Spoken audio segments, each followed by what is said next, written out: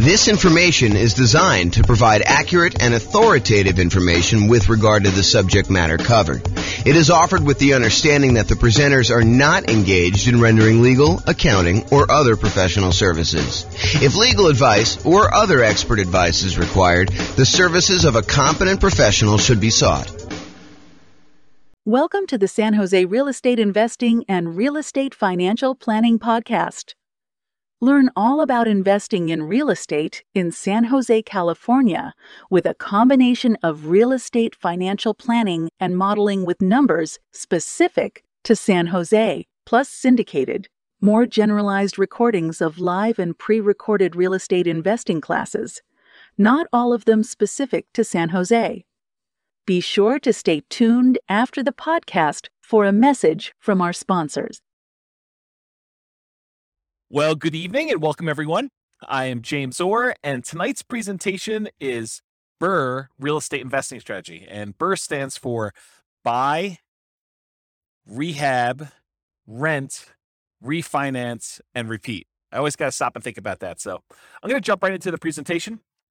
So this is part of a series that we're doing where we're digging into all of the different real estate investing strategies. So far, we've done the buy and hold real estate investing strategy where we talked about buy and hold property, short-term, and vacation rentals.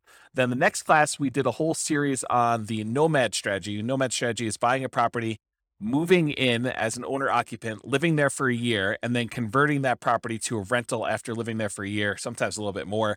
But we do that because you can buy properties with little or nothing down, and you get a much better interest rate when you buy a property as an owner-occupant. So that one is the nomad strategy. We covered an entire class on that and all the variations, including nomad by proxy, nomad with house hacking, nomad to short-term rental or vacation rental, nomad with lease option exit, and the ultimate real estate agent retirement plan. And so all of those are covered in nomad. I'll reference some numbers tonight for that, but if you want to go watch the whole video on that, you should go watch that whole nomad series. Then we did another class on the house hacking real estate investing strategy. House hacking is where when you're living in a property, you're getting income from the property you're living in. The most common example is buying a duplex or a triplex or a fourplex where you live in one of the units and then you rent out the other sides to be able to do that, or up and down, depending on how it's structured. And so house hacking is all about different ways to make money on a property that you are currently living in. And those what I would consider to be our primary strategies on this whole series that we're doing. Those are the ones that the majority of the classes we teach are going to be on, the majority of what's going to be on the podcast. But then in order to be a completionist, I added a whole bunch of secondary strategies. Tonight is one of the examples of that. So tonight we're going to cover the BRRRR strategy: buy, rehab, rent, refinance, and repeat. That's what BRRRR stands for. And we'll talk about how BRRRR works, what all the components of that are. And then we're going to do a class on quick turning, flipping properties. We'll do a class on creative financing, all the different owner financing subject to rent to own, lease option, lease purchase, and the ultimate strategy. We'll cover all those in there. Do a class on wholesaling and wholetailing, do a class on options and option auction, and then tax liens and tax deeds. And then to kind of round out the secondary strategies, we'll do a whole class on partnerships and syndications, which will include the three different roles as a partner: deal maker, or syndicator, the money partner, and the loan partner. And so those are kind of like bonus sessions. So it's considered kind of like a bonus session where we talk about those and compare them. And then a couple of things that I'm just not going to recover in any of the classes. I'm not going to do a class on real estate investment trust. You can go ahead and talk to your stockbroker about buying real estate investment trust.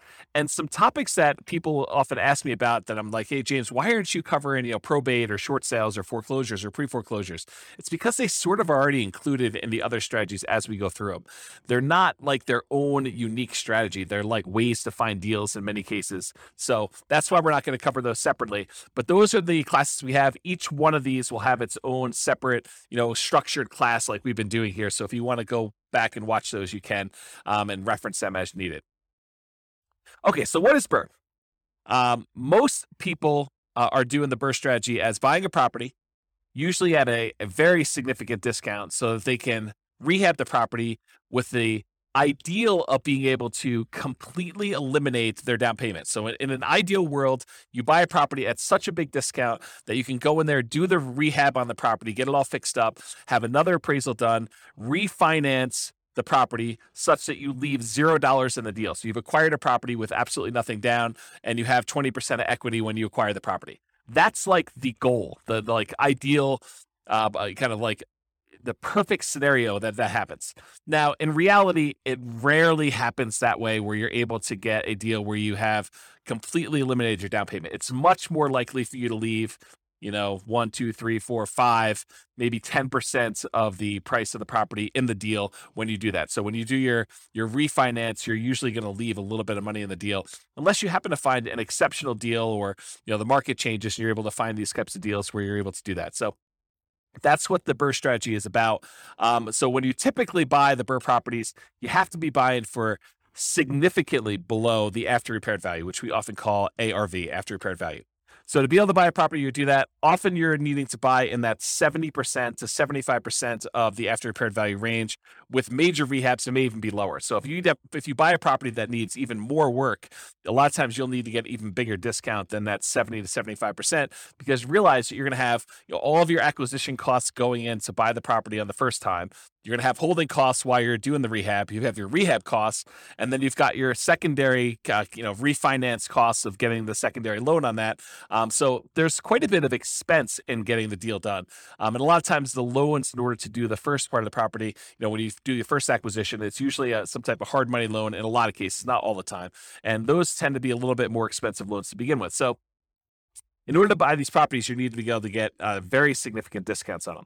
There are two flavors of BRRRR that I kind of like to think about. And just so you know where I'm coming from, BRRRR used to be my primary strategy. So a long time ago, when I first started getting involved in real estate investing, this was the strategy I went to first. And I used the strategy for a long time until I switched to other strategies, but primarily buy and hold and a little bit of nomading is primarily what I've been focused on lately.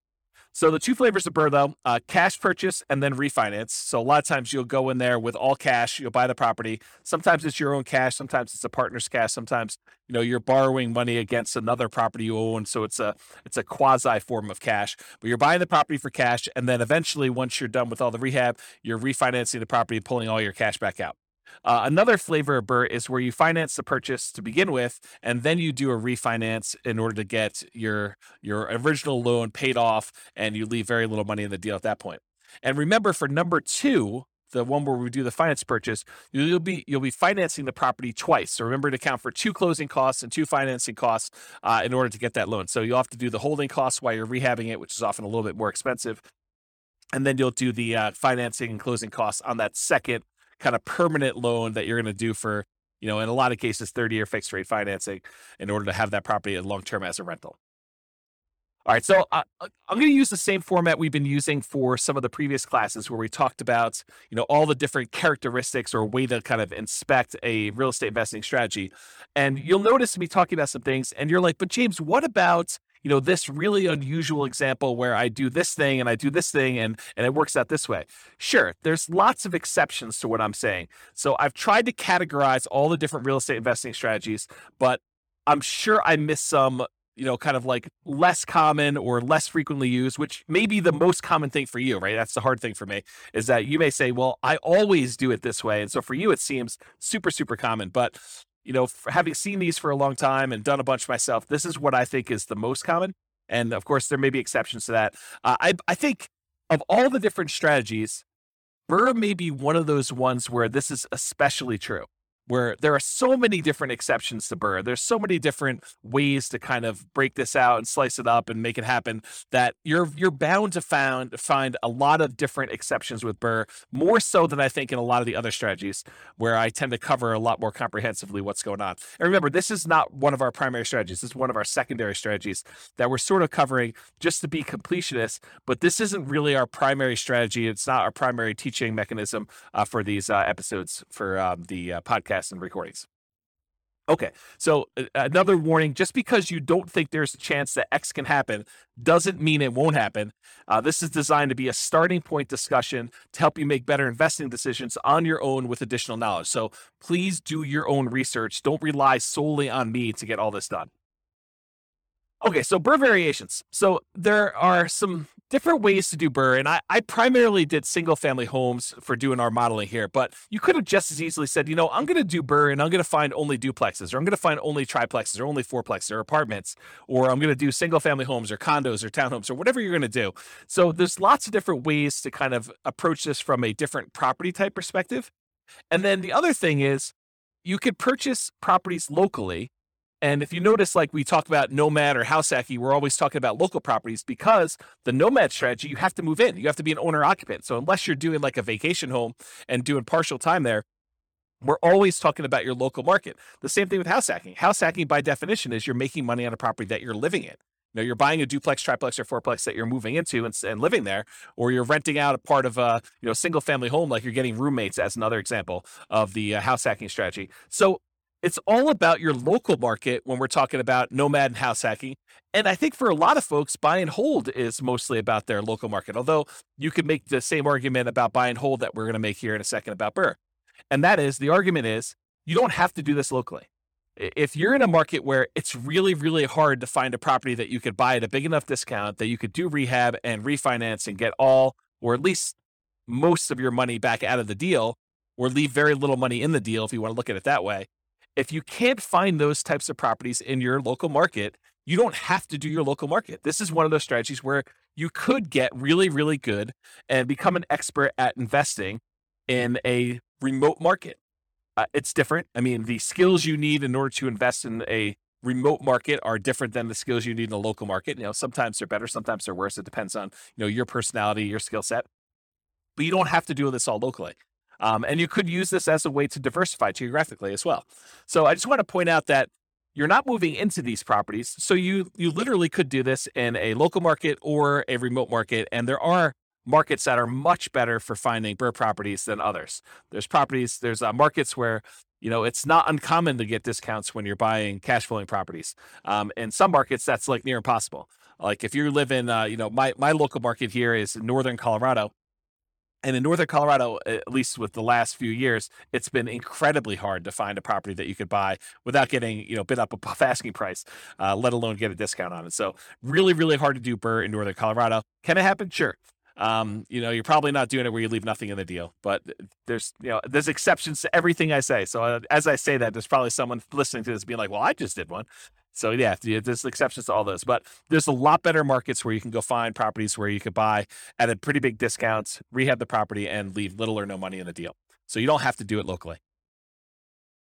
So I'd like to break down one of the ways I categorize real estate investing strategies is whether you're kind of involved in a real estate investing strategy as an investor or as a real estate entrepreneur. And a real estate investor is someone who takes money, they invest it in a project with the hope of doing little work, maybe sometimes no work, and they expect to get a return on their investment. So they're looking to invest their money, and it's largely a passive thing where they're looking to earn a return. That's a real estate investor. Real estate entrepreneur is often looking to put in maybe a little bit of money, but most of the time they're looking to invest their time and to start a business where they are doing activities in order to get a dollar per hour or money for the labor that they're doing.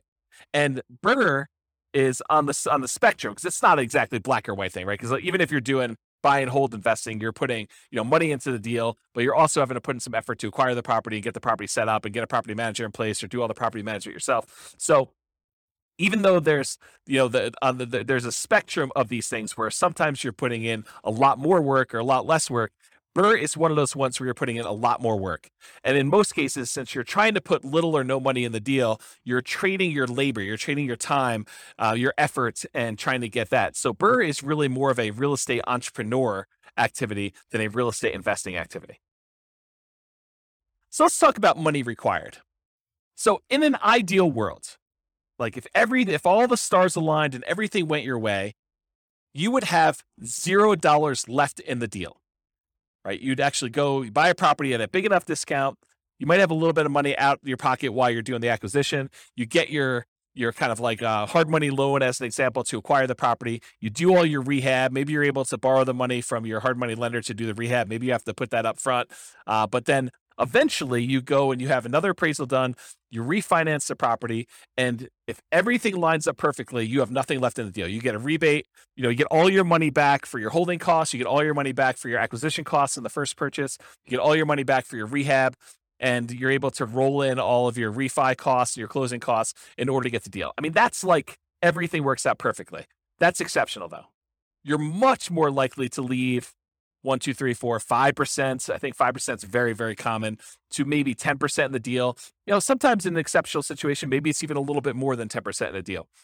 You're still able to get a discount when everything's said and done, but you're able to buy a property, get a good rental property, solid rental property, ideal world, and leave little or no money in the deal. It's probably going to be in that 5 to 10% range, I'd say, for most people. But the closer you can get to zero, the better you are. So for money required, ideally it's nothing, but you're more likely talking about probably 5% or 10% of the purchase price, not the purchase price, of the after repaired value in the deal.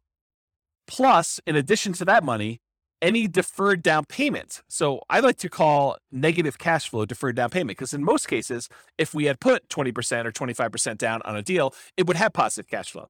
But since we're buying a property and we're leaving very little money in the deal, 0%, 5%, 10%, when we're acquiring these properties, a lot of times, not every single time, depends on the market and depends on the property you buy and the interest rates, but a lot of times you're going to have negative cash flow on a property. When you do all of your income and expenses, you're going to light up your rents, any other income you have, like laundry or anything like that in a property, minus vacancy, minus taxes, minus insurance, minus your mortgage payment, minus maintenance, minus your property management, like all of those expenses on a property, when you subtract those from your income, a lot of times that's going to be negative.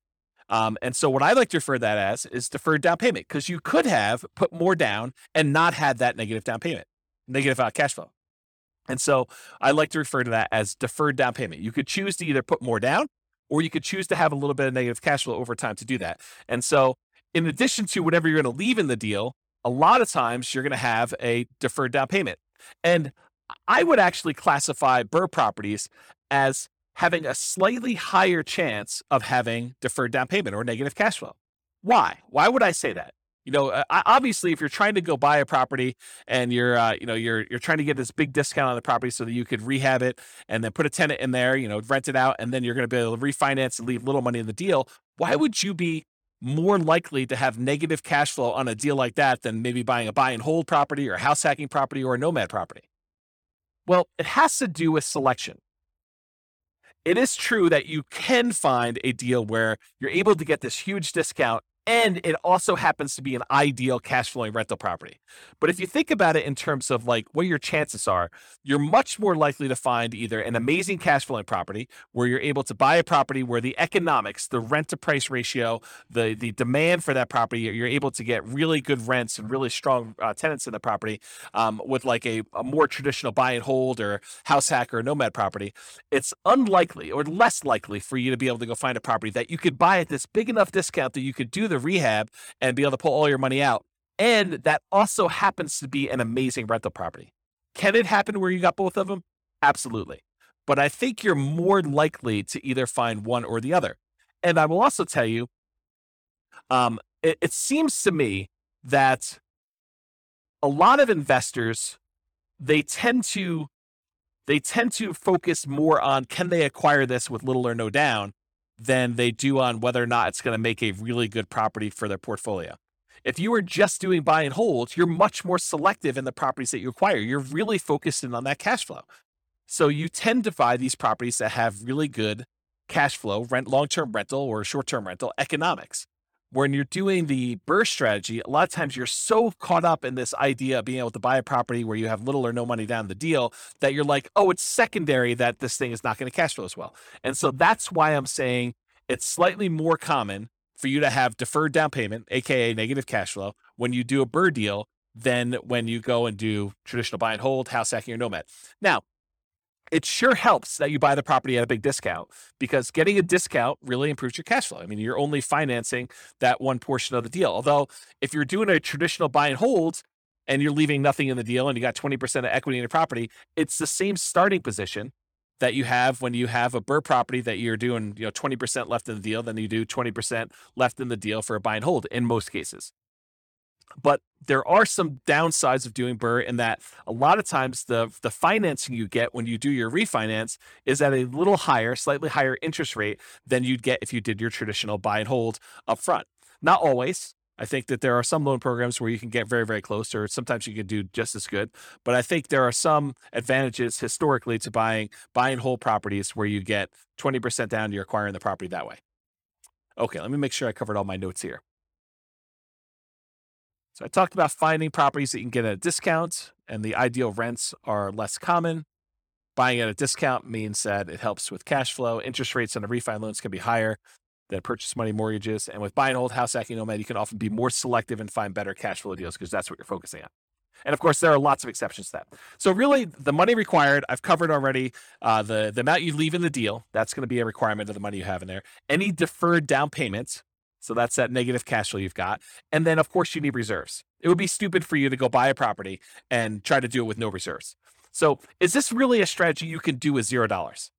I don't think so. I mean, even if you could find a property that you have nothing in, so that would be $0 that you're leaving in the deal. Maybe you have a property where you have no negative cash flow, but even with both of those, you need to have reserves. And so I think at a minimum, you're going to want to have 6 months of reserves on a property that you're acquiring as a rental. So no matter even if you can find a deal where you're able to leave nothing in the deal, and you can get a property where you don't have any deferred down payment or negative cash flow, you're still going to need reserves. And so this is really not a true nothing down, no money required strategy. It could be nothing down in that you really don't need any money for the down payments because you're able to get, a deal where you have no money left in the deal. But for the most part, you'll still have the need for reserves. Okay, so credit required. It is true. Often you can get a hard money loan for the initial purchase before you do the refinance. And a lot of those are, asset-based loans where they're really looking at the property primarily in order to do the loan itself. Although I think a lot of hard money lenders are still looking at the individual borrower for those. It's possible you could find one that's exceptional and that doesn't look at that. But over time, I think that the majority of hard money lenders are still looking at the individual for doing the loan there. So you can get a loan where you can get the initial purchase money oftentimes with little credit required. But when you go to do that cash out refinance, most of those loans are going to be ones where you need to have a good credit score. And typical credit score needed for a lot of these conventional loans is about 640 credit score. Now, there are exceptions for more unusual loan products. These tend to be adjustable rate mortgages or at higher rates, and better credit often gets you a better interest rate in general. But I think a credit score of about 640 is going to be needed for this. Now, don't go to your lender and say, well, James on his recording said I only needed a 640, so you definitely have to give me a loan because he told me 640. No, that's not how it works. You go to the lender and they tell you what the current lending requirements are because these things can change over time. And you have to find out for them what you need to qualify.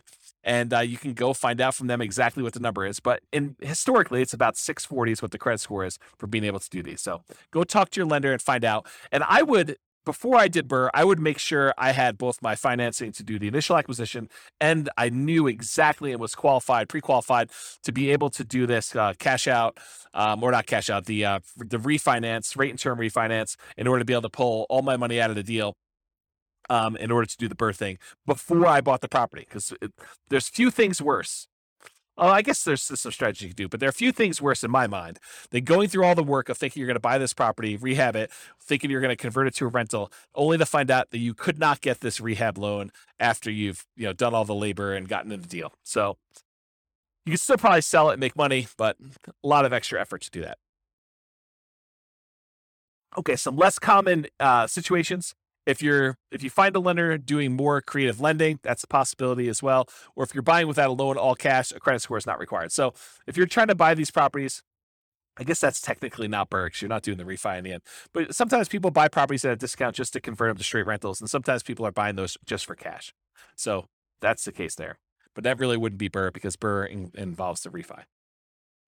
All right, so what are the skills required in order to do the BRRRR strategy? And if you compare this to some of the previous classes we taught on buy and hold, house hacking, nomad, those types of things, you'll notice that BRRRR has some additional requirements, some different additional skills that are required. So the primary skills required for doing BRRRR are, number one, you need to analyze deals. You need to be able to do the deal analysis for once you're done doing the rehab and you have your refinance done, will it cash flow? And also the deal analysis to say, okay, I'm going to acquire this property. Here are the costs for doing my rehab. Here are the costs for doing my holding costs. Here's the initial acquisition costs. Here's my refinance costs, and then how much will I have in the deal? And then go do your deal analysis after that. So that's a skill you need, deal analysis skill. In addition to that, you need rehab estimating skills, or you need to hire someone who has rehab estimating skills in order to help you find out how much it's going to cost you to take this property that you just bought at this big discount and do all the work required in order to make it a good long-term buy and hold property. So you need someone who can estimate what work is required and how much it will cost to do that. In addition to that, you need to be able to find discounted deals that also cash flow.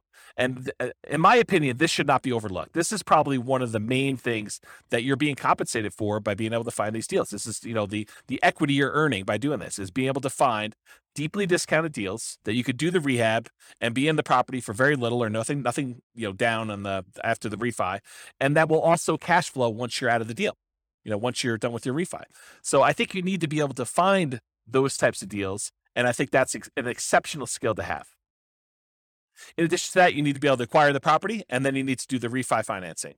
So you need to be able to do whatever acquisition financing you line up, hard money loans or private money or your own cash, and then you need to be able to do the refi financing in order to be able to do that. It's another skill. And then different than the rehab estimating, you need to be able to either do the rehab yourself or you need to be able to manage a rehab team. So you need to be the person that swings the hammer and goes in there, does all the work, brings in the subs if you have those guys doing certain things, or you need to be the person that, manages a team of other people that are doing all that work for you. And then in addition to that, once you convert the property to a long-term rental, you need all the traditional skills of property management. And again, that's either you doing the property management yourself directly or you hiring a professional property manager, and then you need the skills of being able to manage the manager. So I have a note here, skills of property management can vary depending on whether you're managing long-term rentals yourself, hiring a property manager, or doing short-term rentals. So 3 different types of management skills depending on which way you're going. And the skills of rehab can vary depending on whether you're doing it yourself, managing contractors, or managing a general contractor. So realize that the skills that you require, in my opinion, are much more involved than buy and hold, house hacking, or nomad. I think this is a much more active, much more real estate entrepreneurial activity, and it requires more skills and higher levels of skill than a lot of the other strategies would. All right, so Shane Paris of Farnham Street, I finally went and looked up his name. I had forgotten his name for the last 3 presentations and kept forgetting to look it up. But he has a blog called Farnham Street, and probably about 2 or 3 months ago now, he wrote an article that talked about this idea of stability. And the way he described it wasn't real estate specific. It was this idea of, having something that's stable where if you don't do anything to it, it'll be fine. It'll kind of just keep, operating on its own. It's not going to hurt you if you don't pay attention to it and you kind of abandon it in some ways. But a active stability kind of item is something that if you don't do something with it, it will hurt you. And so I was thinking about this in terms of real estate and real estate investing specifically. And I was thinking, real estate is actively stable in general. But I think there's even kind of like gradients of more actively stable versus less actively stable. And so a couple examples of this are, if you go and you get a fully amortizing, like a 30-year loan that pays off, the payment itself will pay down to 0 after 30 years. That's an amortizing loan. The loan actually will pay itself off over that lifespan of 30 years versus a interest only or a balloon loan that you pay on it for 5 years, 10 years, 15 years, 20 years. And at the end of that period of time, there is a lump sum that is due at the end of it. Well, an amortizing loan is more stable. It's still actively stable, so you have to be actively involved, but it's more stable than a balloon type mortgage on there. Or doing buy and hold is less actively stable than a flipping properties or lease option or the BRRRR strategy. And so BRRRR, in my opinion, is very actively stable. It is one of those things where you have to be actively managing, especially in the beginning. Once you convert it to a long-term rental, it becomes less active. But at the very beginning, you're very active in this thing. You're actively acquiring the property, you're actively rehabbing the property, you're actively putting a tenant in there, and you're actively refinancing the property to try to pull out as much money as you can. So it is a very active strategy to be doing that you just need to pay attention to. All right, let's talk about scalability. So the biggest challenge, in my opinion, with the BRRRR strategy, and it's probably other challenges too, like being able to qualify for loans, but the biggest challenge, in my opinion, is probably finding deals. It's often limited by deal flow. And I suspect there are markets where you could find a lot more BRRRR properties than other ones. But in general, I think the challenge with BRRRR is being in a market or finding deal flow where you could buy at a big enough discount to be able to leave nothing, ideally, or very, very little in the deal, and then convert that to a property that you would like to have in your portfolio as a rental. And I think that's the part that a lot of folks overlook. But So as far as scalability, how can you scale this thing? Can you acquire as many properties as you want to acquire in order to hit whatever your financial goals are? And with BRRRR, I think that you're limited by deal flow, finding enough quality deals. So from that perspective, it's harder to scale. It's going to mean slower acquisition speed because you got to find deals that are good enough quality to be able to acquire them at a big enough discount and also have them be good long-term rentals. However, on the other hand, to kind of argue the other side of this, it requires significantly less down payment than traditional buy and hold properties to acquire. When you do traditional buy and hold, you're able to get a property for 20% down or 25% down. In some rare cases, if you want to get PMI and the owner occupant properties, 15% down. But when you're doing the BRRRR strategy, you could leave 5% in the deal. And that's still better than leaving, 15% or 20% or 25%. So from that perspective, it's easier to scale. It requires less capital upfront to do that. More labor, because you got to do all the rehab and refinance and, getting all the tenants and getting the property set up. So, from a scalability perspective, I don't think this is as easy to scale as you might think. If your limitation is down payments, then I think this definitely helps you along that path. You still got to be able to qualify for the loans. You got to qualify for the refi loans. And if they're not cash flowing good enough, then you need to have the debt to income ratio in order to be able to qualify for the refis, in order to be able to acquire the properties and do the refi outs. So that's what I think about scalability with the BRRRR strategy. All right, let's talk about risk exposure. In my opinion, the BRRRR strategy has a high risk rating. And I think some of the other strategies we talked about, the buy and hold, the nomad and the house hacking, we kind of rated these a little bit lower in risk. And the reason why is I think you have extra risks when you're doing the BRRRR strategy that you don't have with buy and hold or house hacking or nomad. So you have a double risk exposure, in my opinion. You have the risks during rehab and the risks of long-term rentals. So what risks do you have? So the risks include amplified returns, and these can be both positive or negative. But whenever you have a small down payment, it amplifies the returns. So if you have a little amount of money invested and you make a return on it, a positive return on it, the returns look larger because the amount of money you made is on a small amount. But it goes the other way too. If you have a loss, if you have negative cash flow or the property value goes down or you have something happens to the property, you have a negative return on that, that also gets amplified because you had a small amount of money in the deal. So you can get amplified returns with the BRRRR strategy, just like you can with the nomad strategy, or in some cases house hacking if you're putting little down when you're buying these owner occupant properties. So that's the same risk we'd see there, but you see it with BRRRR because a lot of times you have nothing in the deal or very little in the deal. In addition to that, I believe you have an increased likelihood of negative cash flow, those deferred down payments we talked about when I talked about money required.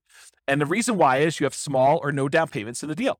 So a lot of times, you're leaving little money in the deal, and that's why you have a little bit of deferred down payment. If you had put more down, you wouldn't have the negative cash flow. But because you decided to buy a property and try to do a refi where you left no money in the deal, then a lot of times you have some negative cash flow there. In addition to that, you have limited selection of the ideal cash flowing properties. Really, one of the characteristics of trying to do BRRRR is finding those properties you can get at a big enough discount where you're able to leave little or no money in the deal. So a lot of times those don't cash flow nearly as well. And so you have a limited selection of these ideal cash flowing properties because they also need to meet the criteria of needing rehab and being able to buy them at a big enough discount where it makes sense to do those. And then in addition, you have an increased likelihood of negative cash flow because you get slightly worse financing and interest rates when you do these refinances, especially if you're doing cash out refinances. So a lot of times you get penalized a little bit on that interest rate. Not all the time, but a lot of times you'll be penalized with doing those types of loans. And so for those three reasons, smaller no down payments, the limited selection of the ideal cash flowing properties that also qualify as BRRRR, and that slightly worse cash flowing interest rates are the reasons why you'll have negative cash flow. So that's an additional risk you see in BRRRR.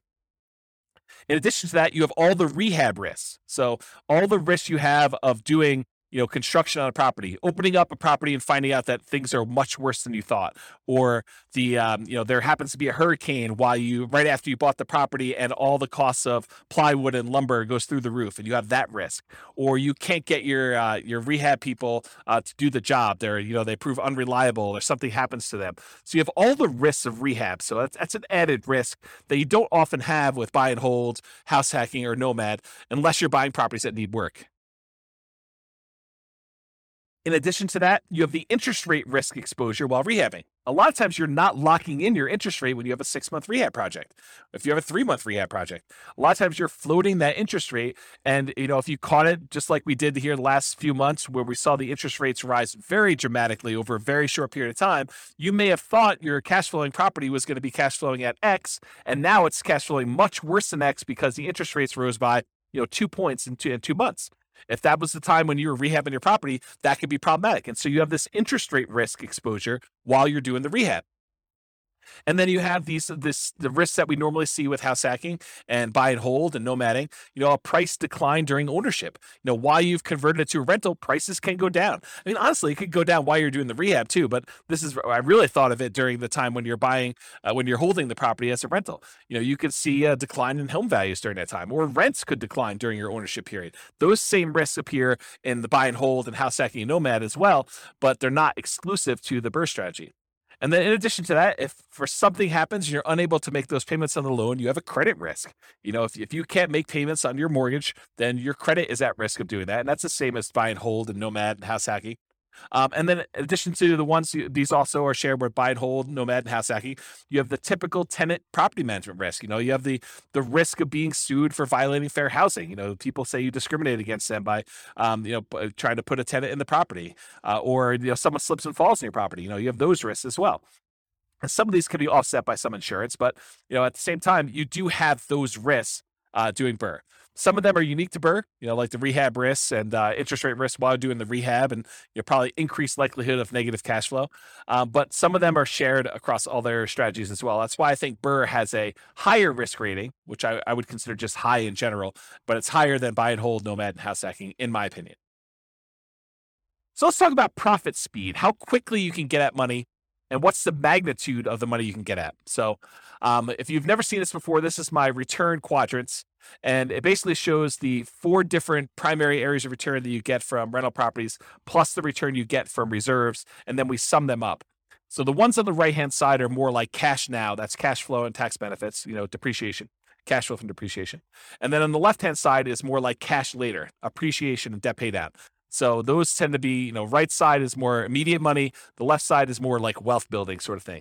And then the ones on top, appreciation and cash flow, those are more speculative. They're relying on the market to perform well. You're relying on rents to continue to go up and stay where they are, or property values to continue to go up as you want to see appreciation there.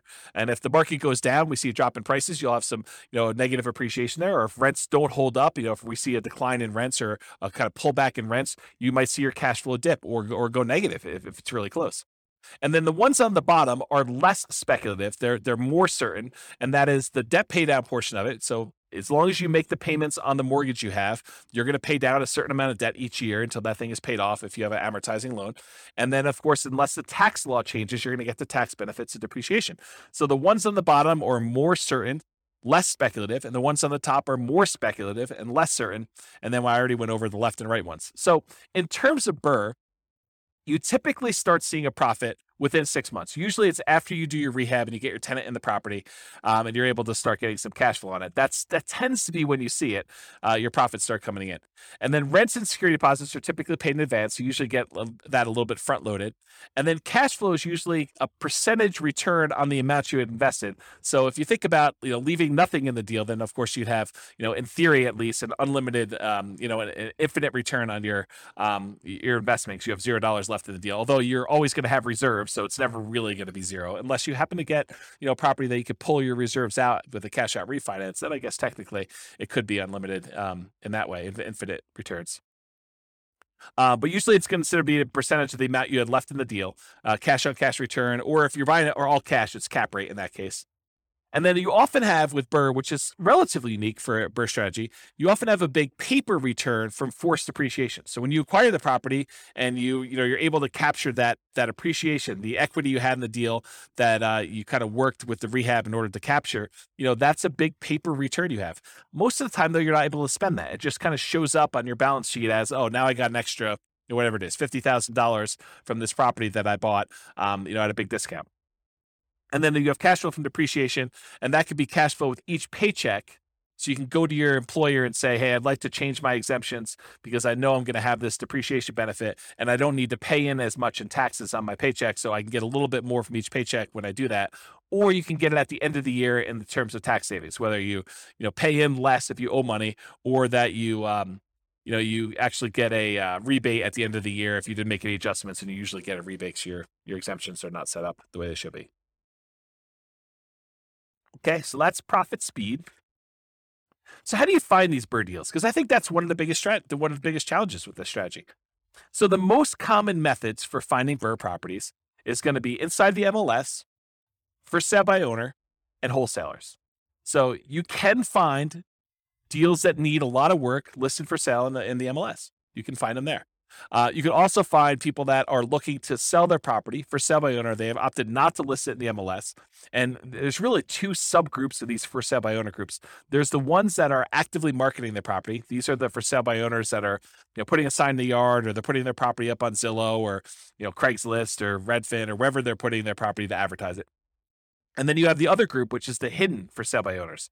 And these are the guys that they may not be actively marketing their property, and they may not even really know they want to sell, but now you've put marketing in front of them. They're like, well, I might consider selling my property. Or you network with somebody, you're at your church, or you're at a club or something like that, and you're talking to people about your business of trying to find properties that need rehab. And someone says, well, I have a property that needs a lot of work. We had tenants in it, and the tenants trashed the place, and now I'd like to acquire that property. Now I'd like to sell that property rather. And you're like, well, I'd be interested in buying it. And so they could be hidden in that way, that you have to find either through marketing, putting out, ads or postcards, or, pay-per-click, or any of those strategies. We'll cover those in another class, but all the different strategies for marketing in order to find sellers for sale by owners, or you could do through networking, being out and about and talking to people about what you do. And then the third group is wholesalers. Wholesalers are usually the ones doing the marketing. In some cases, they're providing properties inside the MLS, although a lot of wholesalers are doing direct mail or pay-per-click or have a website, and they're marketing, or they're doing networking, and they're trying to find deals, and then they're finding the deals, putting them under contract, and then they're assigning the rights of their contract to you in exchange for a fee. So that's really what wholesaling is. And those are probably the most common methods for you to find BRRRR properties. Now, you can find BRRRR properties in other ways. You could do auctions. You could find foreclosure auctions or IRS auctions, or, other types of like DEA, drug seized houses or stuff like that you could buy at auction. Or in some cases, a bank may have properties that they've taken back in foreclosure, and they've got that the bank actually owns, real estate owned by the bank, and they may be willing to sell you the property. So that's a more unusual method. Or maybe you go and you find a property where the seller hasn't been paying their taxes, and you're able to buy a tax lien on the property. And after waiting a while, the seller opts, or the owner of the property opts not to pay their taxes, and you're able to foreclose on the property with your tax lien, and you're able to acquire property that way. So another more unusual strategy, I'd say highly unusual to do a strategy that way in most cases, but those are other ways for you to find the BRRRR type deals. All right, so searching for BRRRR deals, you need to find two things. And I've said this before many times today, but basically you're looking for deeply discounted property that you could buy, fix up, and then pull out as much money as you can, and great cash flowing property after it's rehab. And in my opinion, most investors are going to let the second criteria, where they are most concerned about the cash flowing property, they're going to let that one slip, because they believe, hey, if I could just get a great deal with nothing down, that's worth it for me. And yeah, it's not the best property for cash flow, but that's okay, because I'm able to buy this property with very little in the deal, and that's more important to me. Depending on what you're trying to accomplish, that may not be the best strategy, and we could show numbers for that probably in another class, but that may be short-sighted. But I think that's the truth, that most people are going to be much more concerned with being able to find the property that they could buy with very little money in the deal or no money in the deal, and that's going to be the most important criteria. So you need to be able to find those two things, both a deeply discounted property and one that has great cash flow. And you're typically searching for all the fixer-upper type terms in the MLS, or through wholesalers or stuff like that. So terms like handyman special, or fixer, or fix, or TLC, or needs work, or mold, or asbestos, or damage, or fire, or smoke, or water damage, like all of the terms that you look for something that needs repairs on property. So, when you're setting up your search, you're asking your real estate agent to help you find these types of deals, make sure you get those search terms added so that you can find potential deals to do that. And, you're going to find weird ones, right? Like, you do a search for the term smoke as an example, and they're going to say, smoked glass windows in this room or something like that. And that's not really what you're looking at, but you'll get some false positives. You still need to manually sift and sort and go through those and make sure that the numbers work and that the property really makes sense. So better to have false positives than to miss the property completely, in my opinion, when you're looking for these deals. So how do you analyze these deals? Well, doing the BRRRR part, the like fix up part, the rehab section of it, you'll want to use your own rehab spreadsheet. I probably will provide one of those at some point, but I don't have one ready for you. But for the actual rental part of it, the world's greatest real estate deal analysis spreadsheet is ideal for doing the rental part. So you have to do the property after you do your refinance. You'll do a kind of like put down how much you have in the deal and what your rent is on the property and all the other expenses of it, and you could do that. You can get a copy of the spreadsheet at realestatefinancialplanner.com/spreadsheet, and it is, I call it the world's greatest real estate deal analysis spreadsheet because it's awesome for doing rental property analysis as to whether or not you should buy and hold a property. And then for the other part of it, for the acquisition, the rehab, and then doing the refinance part of it, you'll want to do that analysis separately to make sure that those numbers work using a different spreadsheet. All right, so what market conditions are good for somebody who is trying to buy BRRRR properties? Well, obviously you need markets where you can buy properties that need work at a discount. If you can't do that, it's hard to do the BRRRR strategy without buying properties at a discount. So that's like the number one criteria. But ideally, otherwise, you need markets with good cash flow and markets with strong appreciation and rent appreciation. You want to be buying in a market where you're going to get some good appreciation, and in markets where you're going to get some good rent appreciation and cash flow is going to improve over time. It's challenging to do the BRRRR strategy in markets with significant negative cash flow with reasonable down payments. A property that even if you put 20% down, it wouldn't have good cash flow. Or markets with no or negative appreciation and rent appreciation. So, properties that they're the same price they were 10 years ago, or properties where rents are going down because the population is declining and you have a surplus of inventory and low demand. Those are hard markets to do this strategy in. And I think in some markets, not all markets, but in some markets, the way you're able to find properties that need a lot of work and you're able to buy at a big discount is because demand is a little bit softer in those.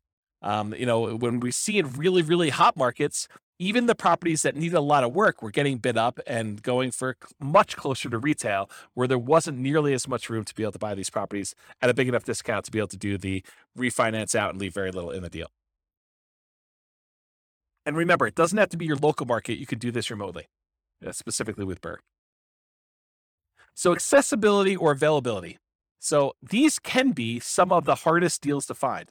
It's not like you're just trying to find a property that you could buy at a big discount, do rehab on, and then sell it, make a profit. Those are easier, right? Because you don't have to find a property where you can do that. And after you're done doing that, it's going to have amazing cash flow.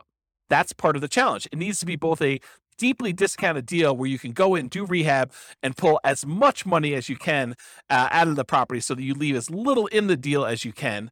And then once you do that, it has to also cash flow like crazy. So these can be some of the hardest deals to find, in my opinion. They must be both that fixer-upper and good cash flowing rentals. And some markets are much easier than others. So you can invest in remote markets to find these deals. So as far as being able to have accessibility and availability, this is a hard one. It's not like nomading where, a lot of properties would look at nomading and now we're being selected based on a whole different level of criteria. These are like, there's not that many that come along, and so this could be your limiting factor.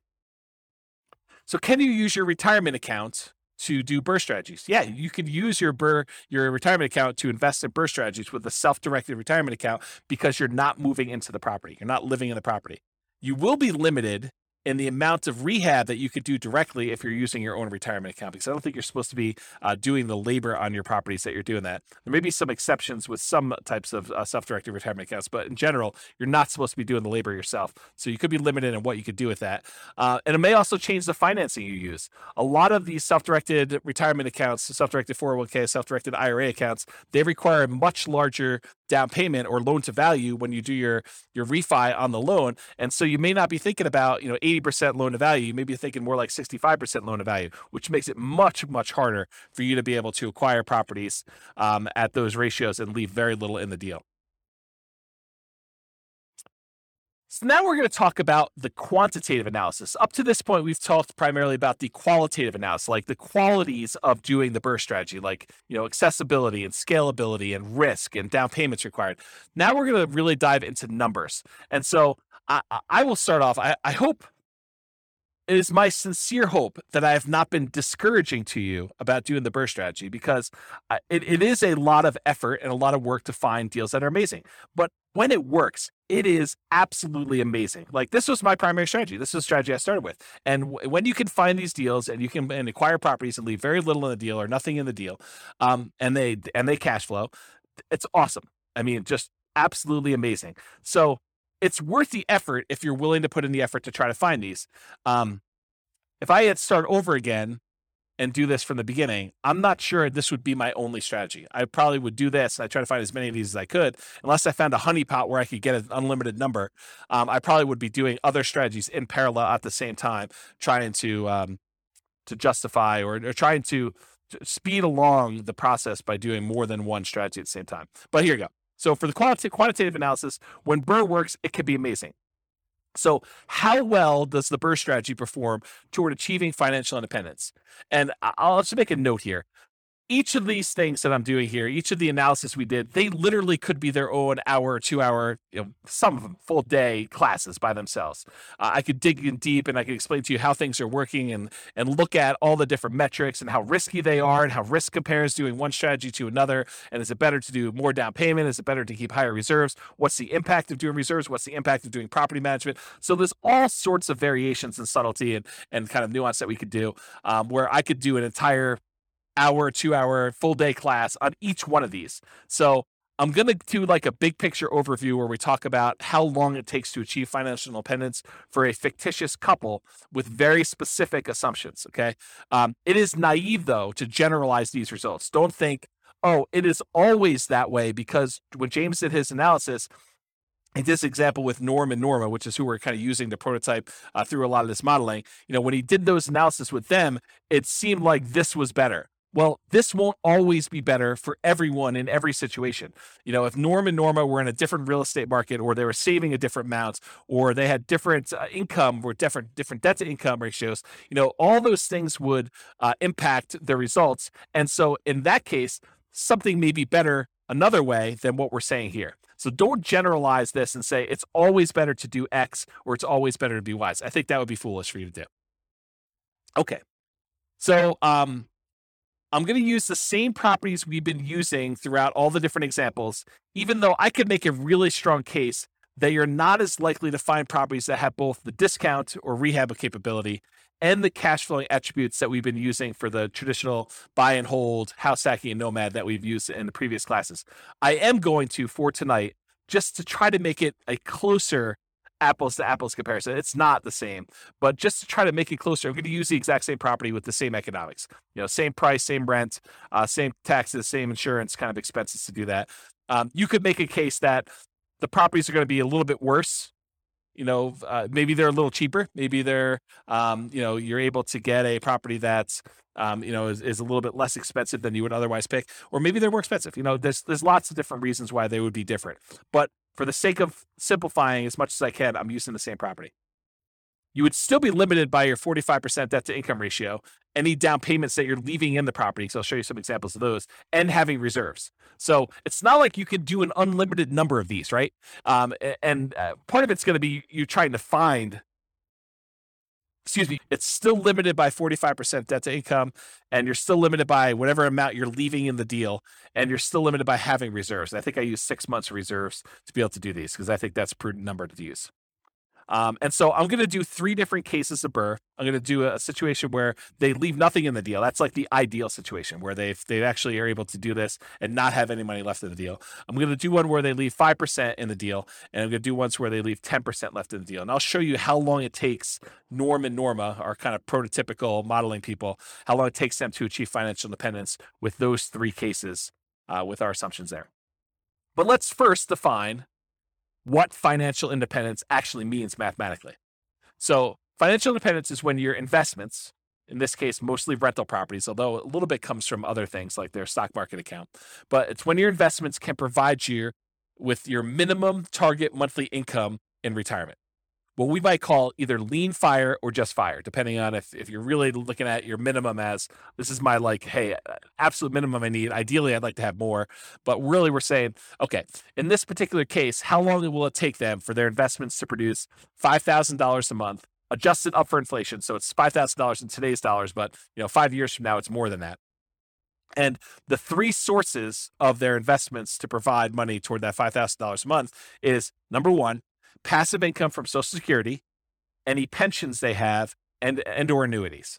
So in this case, they don't have any pensions, they don't have any annuities, and I assume Social Security for them starts at age 67, which I'll talk about here in a second, but that's the three sources of income for number one. Number two, net cash flow from rentals. So this is primarily what they're going to be relying on. They're looking to have the cash flow after all their expenses on their properties. So all the rents and any extra income they've got coming from property like laundry money or something like that, minus principal, interest, taxes, insurance, maintenance, vacancy, property management, if they had any. In this case, they're managing the properties themselves. So anything, all their income minus all those expenses is their net cash flow on their rentals. And the third thing is any extra money that they have in their bank account invested in the stock market at multiplied by their safe withdrawal rate. So the three things are that passive income for Social Security, pensions, or annuities, any net cash flow from their rentals, and then the yearly safe withdrawal rate times their invested assets. The sum of all three of those need to provide enough money for them to meet their minimum target monthly income retirement. When they do that, we consider them financially independent. Okay? So, all these are changeable assumptions. You can go to your city. I'll send you a link in the show notes here, but it's realestatefinancialplanner.com/model. And it allows you to pick a city. And in that city, it has examples of some of these scenarios, and just go click through and you'll be able to change all these assumptions. But in this case, here are the assumptions I use. They're all changeable. So this is Norm and Norma. They're married. They're both 21 years old. They've recently graduated from college, and they're working in a technology department of a large healthcare business. They have a total of $10,000 saved up, not $10,000 each, $10,000 total between the two of them. They earn combined between the two of them $72,000 per year. So basically, they're earning about $18 per hour, working 2,000 hours per year, or $36,000 per year each. Combined, it's $72,000. An important side note, BRRRR is like getting a second job, right? I mean, all the effort of going in and finding the property, doing the rehab or overseeing the rehab, getting the tenant, and then refinancing the property, it's really extra. It's like a job, right? It's like real estate entrepreneurship. So really, we should be comparing this to, these guys, if they're going to do buy and hold or house hacking or nomad or something like that, it really should be, it's be more fair to kind of compare it to them doing that, plus having an extra job where they have this extra income in. But we didn't do it that way. And so, the numbers are going to be great for BRRRR, because if you can do the BRRRR strategy, it looks awesome. And I'll show you that here in a second. But really, it's a slightly unfair comparison because they're doing a lot of labor. It's a very active type of investing strategy. And it really should be compared to them doing another job. But I didn't do it that way. They are saving about $1,000 per month before they buy any houses. And in the case of BRRRR, they're not buying any owner-occupant properties. They're continuing to rent while they do the BRRRR strategy to acquire rentals. They're obsessed about achieving financial independence so that they can retire early. They want to do FIRE. They want to find their best path to financial independence together. And best doesn't always mean fastest. Sometimes it's fast, but less risk. So we'll talk about that in another class. We won't have time to talk about it tonight. They're both going to take Social Security at age 67. So at age 67, Social Security does kick in. And Social Security is estimated based on them working until age 67, which if they achieve financial independence, they technically stop working in my modeling. So the modeling is a little bit less conservative in that way. But honestly, if they achieve financial independence before they're 67, it really doesn't matter that Social Security kicked in. It just kind of boosts them. But they already achieved financial independence if they did that. And if they hadn't by then it really is legit that they worked till 67 anyway. So it's good in that way. Although you could claim that my modeling is the tiniest bit sloppy, and that I just assume that the amount they're getting from Social Security is based on them working till 67, when if they stop working earlier, it's technically not. Okay, I'm also going to be using the interest rates that I had in the handout for loan type mortgage insurance comparisons. I'll put a link to that in the show notes as well.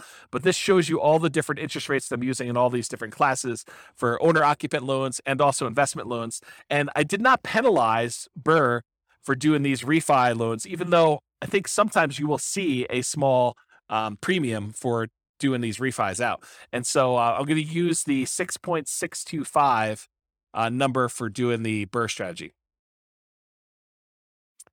All right, some more changeable assumptions. So I modeled this for 60 years, 720 months. We assume their tax rate, their effective income tax rate for calculating the cash flow from depreciation is 17.85%. We assume it's a 3% inflation rate. That's the long-term average.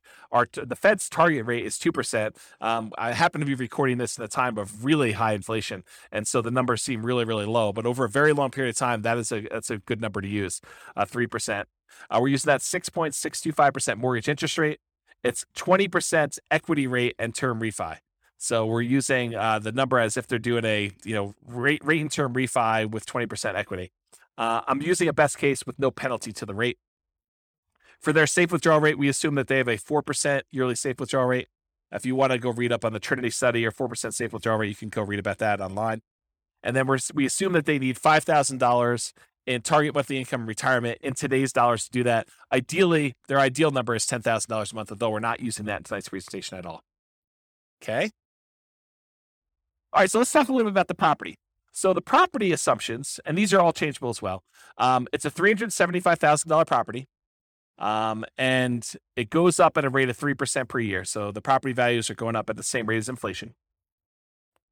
They're going to do either leaving nothing in the deal, having 20% equity, leaving 5% in the deal, having about 15% equity, leaving 10% in the deal, and then they're going to do that rate and term refinance. So those are the three options we're going to run, whether they are able to leave nothing in there, leave 5% in there, or leave 10% in there. The closing and the refinance costs are already included. I'm not adding any extra ones. So we're assuming that in order to do this, those numbers are already included in their rate and term refi.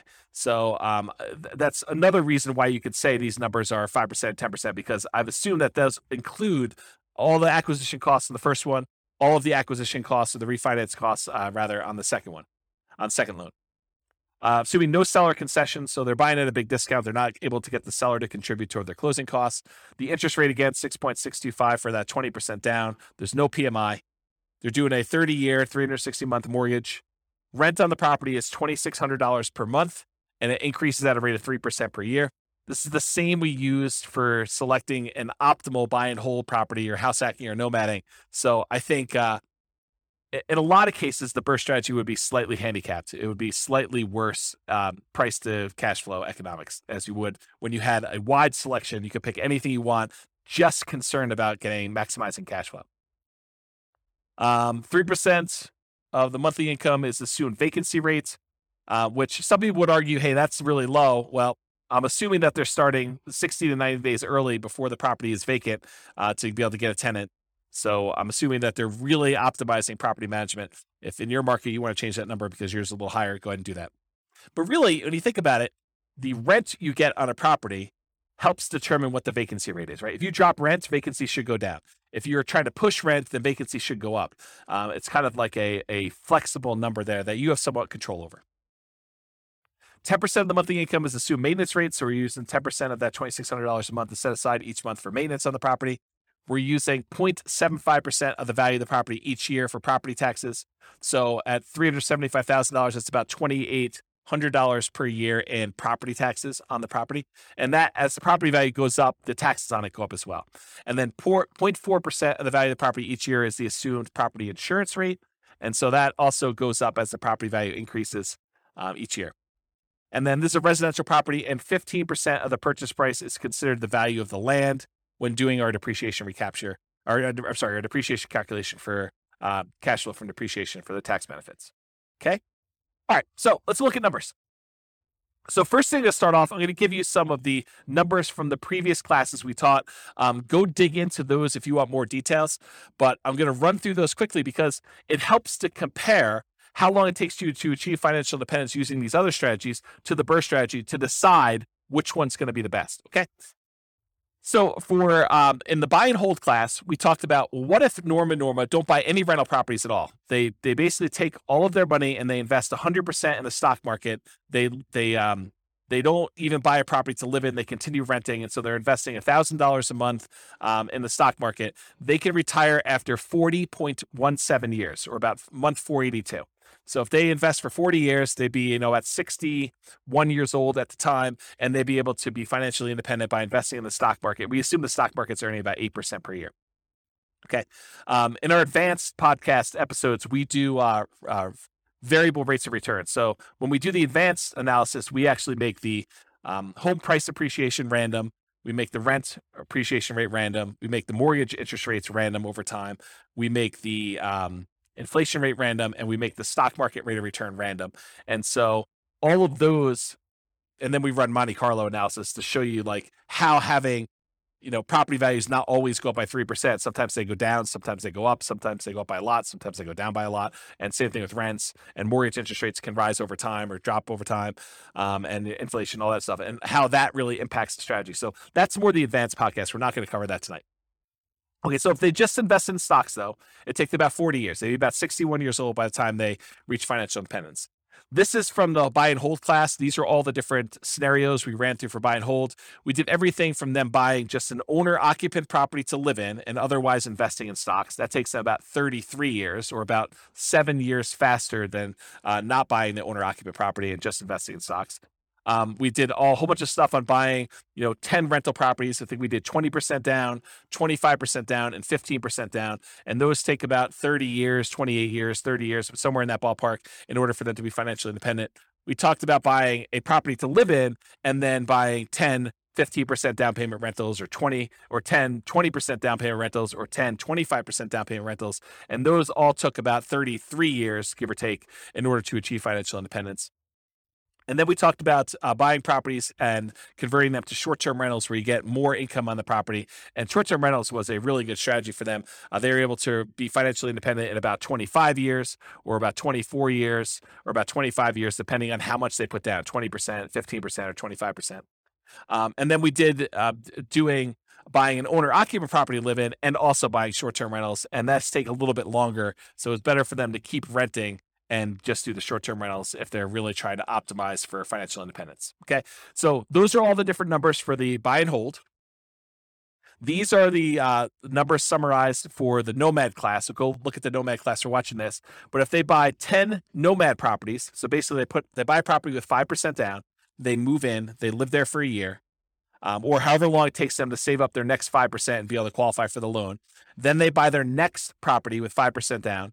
They convert the last one to a rental, and they live in the next one for a year, or however long it takes them to save up their down payment and be able to qualify for the loan from debt to income. And so they move in, they live there for a year, or however long it takes. Then they buy their next property, and they convert the last one to a rental. They do that until they have 10 properties. Okay. And if they do that, it takes them 27 years to be able to be financially independent. Okay. If they do like a mix between the Nomad strategy and buying discounted properties that they can do some fix up and capture some equity with, it takes them a little less than 20 years to do it with that strategy.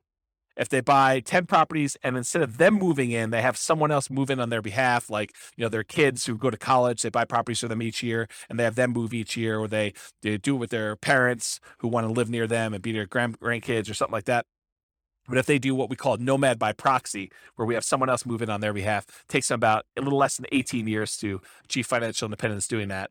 If they do the Nomad strategy where they're nomading each year, but once they convert it to a rental, they convert it to a short-term rental, not doing just traditional long-term rentals, it takes them about 13 years or so in order to be able to be financially independent if they do that. If they do Nomad, but they also get a roommate, they house hack, that takes them about 22 years to do it with one roommate, takes them about 20 years with two roommates, takes them about 18 years with three roommates, or it takes them about 17 years with four roommates. Okay. And then if they're short on down payment, they can use a strategy called Nomad with lease option in order to have a tenant buyer come in after they move out of the property and try to buy the property from them after they've leased it for a year or two or three. And they're able to use the non-refundable option fee in order to put the down payment to provide that from them. That takes about 32 years or so for them to be financially independent using that strategy. Or if you have a real estate license and you're able to buy a property to move into for yourself and you get a rebate back because you have earned a commission when you buy your own properties, then you could do that. And that takes about 26 years for you to be financially independent if you happen to have a real estate license and you're doing that strategy. That's the ultimate real estate agent retirement plan. It's combining Nomad with you having a real estate license. Okay. So if you want more information on that, go watch the Nomad class, but I'm going to use those numbers here at the end. So I wanted to run through what they were. And then here's the house hacking numbers. We really have 5 different groups for house hacking. And basically, if I remember correctly, how did I do this? I did, if they're doing Nomad with house hacking, there's certain numbers there. And then if we did, and there's different roommates. So we have house hacking with 1 roommate, 2 roommates, 3 roommates, 4 roommates. And that's buying one property and doing it. It takes them 394 months, 373 months, 334 months, or 304 months to do that, depending on how many roommates they have. The lowest one is the one where they have 4 roommates. Or if they buy one property and they house hack, but then they buy additional rental properties, 10, 15% down rentals or 10, 20% down rentals, it's shorter for them to do that, 357 months to be able to acquire properties that way. Or if they have different roommates and they're buying the rental properties there. Really, the fastest one is going to be 273 months. And that is them, it's tied for them either having 3 roommates or 4 roommates and putting 25% down. So I'll just try to summarize those. If we really want to dig into that, go watch that class and go in the show notes and look at the handouts. You can see a lot more details, but there's a whole bunch of different data up here for different numbers and different situations. This is why it could literally be a whole day to do like one of these, because I could go into detail and really dig into what's happening and why. Okay, so let's do the second to last slide here.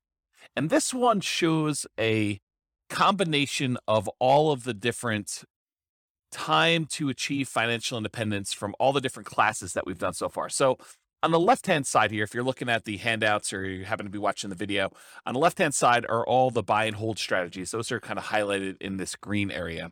Then there's another section of a variety of Nomad strategies. Then there's a section highlighted in orange that show you all the Nomad with house hacking strategies. Then there's a couple extra Nomad type strategies. And then there's a red box, which is the BRRRR strategy, which I'm going to get to here in a second. And then all here on the right-hand side are the rest of the house hacking varieties that we covered in the house hacking class. So jumping right into the number for BRRRR, if you do the BRRRR strategy and you do the one where you leave nothing in the deal, then it takes you 11.7 years, about 141 months to achieve your minimum target monthly income in retirement. So achieving financial independence that way. And by you, I mean Norm and Norma with their very specific set of assumptions. If they leave 5% in the deal, they do a BRRRR strategy, they do the buy, they do all the rehab, they rent it out, they do a refinance, and they leave 5% in the deal, it takes them about 16.92 years, 203 months. It's hidden behind the thing on the slide deck, so it's hard for me to read. But it's 203 months is how long it takes to do that. If they do and they leave 10% in the deal, then it takes them 21.75 years, or about 261 months, in order to be able to achieve financial independence. So it's much easier if you could see this visually. So if you're watching the video, pause the screen and kind of compare the strategy that you're considering to some other strategies that you're like also considering, or that you're like, I'm curious about this one. But if you look at it, BRRRR tends to be one of the better strategies, by far. I mean, and when BRRRR works, BRRRR is amazing. So if you look at this, BRRRR kind of crushes a lot of these, especially if you can do ones where you leave nothing in the deal. The next closest one is probably doing Nomad, where you convert them to short-term rentals. So the number one, the best one to do is BRRRR with nothing in the deal. The next best one, though, is doing Nomad and then converting them to short-term rentals. And the other Nomads, they tend to do really, really well. Like all the Nomads with house hacking, Nomad by proxy, Nomad fixer-upper, which is kind of like a slight variation of BRRRR. It's not exactly BRRRR, but you're fixing up properties, trying to get them at a discount. So if you look at those, though, BRRRR and Nomad are both really, really good. House hacking is probably the next best one, depending on which one you do. And then, of course, traditional buy and hold is still amazing. It's a lot better than doing stocks. but it is not as good as a lot of the nomad ones, a lot of the house hacking ones. And so of the ones we've covered so far, and we've got a bunch of other classes to cover, including, fixer uppers and quick turning properties and other strategies like that, which we'll cover in future classes. But if you look at those, BRRRR does really, really well. So I would encourage you to take some time and look at the video or look at the handouts from the show notes and kind of compare these to yourself. Also, just as a side note, we are going through and doing like each individual case and diving deep into that particular strategy. So for example, we'll dive deep into Norma buying 20% down payment rentals, or Norma buying 25% down payment rentals. And then we're going to do each one of those as its own separate podcast episode for the Real Estate Financial Planner podcast. So go check out those if you really want to do a deep dive into the specifics of those, where we look at more than just this minimum target monthly income in retirement. Okay. All right. So let's finish up here. So in conclusion, when I do my modeling, the assumptions I use matter a lot, right? Like if we use a slightly different property, if we didn't use $375,000 as an example, if we use $200,000 properties, the numbers could be very different. If we use a different price to rent ratio, they could be very different. If they were saving at a different rate, it would be very different. If they had a different income, their debt to income ratios would be very different, and it could impact their ability to qualify for loans and slow that down or speed it up. So the assumptions I use for modeling matter a lot. It's not okay. It's not encouraged. It's not desired for you to go and take the modeling I did and extrapolate that out and say, it is always best to do a nothing down BRRRR deal, or nomad with short-term rentals, nomad to short-term rentals. Like, there could be situations where those are not the fastest strategies, okay? So if you change any of the assumptions, like the income or expenses or market conditions, like the appreciation rate or rent appreciation rate or price or interest rate or vacancy rate or maintenance or property management or taxes or insurance, it could change all these things. The stock market rate of return could change it. It could also change the kind of risk profile you have of doing these strategies. Your target monthly income in retirement, the fact that they needed $5,000, if they needed $6,000, it could impact things. Their safe withdrawal rate could impact things. The cash flow characteristics of the property, whether it really is an amazing cash flowing property, or if it's more likely to be a BRRRR property that has, second tier or third tier cash flow characteristics, but you're able to get it where you're able to have nothing in the deal or 5% in the deal. And the number of properties you buy. Maybe it's better to only buy 5. Maybe it's better to only buy 11. Maybe it's better to buy 15 and then sell off half of them. Or maybe it's better to pay off properties early. All of these things matter, and they matter in the assumptions. And I can't cover all of them in one class. That's really why we're doing a series of these classes over time. So the strategies that work best in your market or that market for Norma may differ from yours and vice versa. So you can't just automatically assume that. You really need to go plug in your own numbers and do some math for your own specific situation. And you can do that at the realestateFinancialPlanner.com/model. Just pick your city, and it's kind of like a starting point with a lot of the assumptions. But any of the assumptions we use are changeable. And so you can go ahead and change those to better match what you're trying to accomplish and what your numbers look more like. Okay? So that's it. This has been James Orr with the Real Estate Financial Planner. I hope you enjoyed class. The next class, I believe, is on quick turning properties and fix and flips. And we'll continue on with the series of different modeling.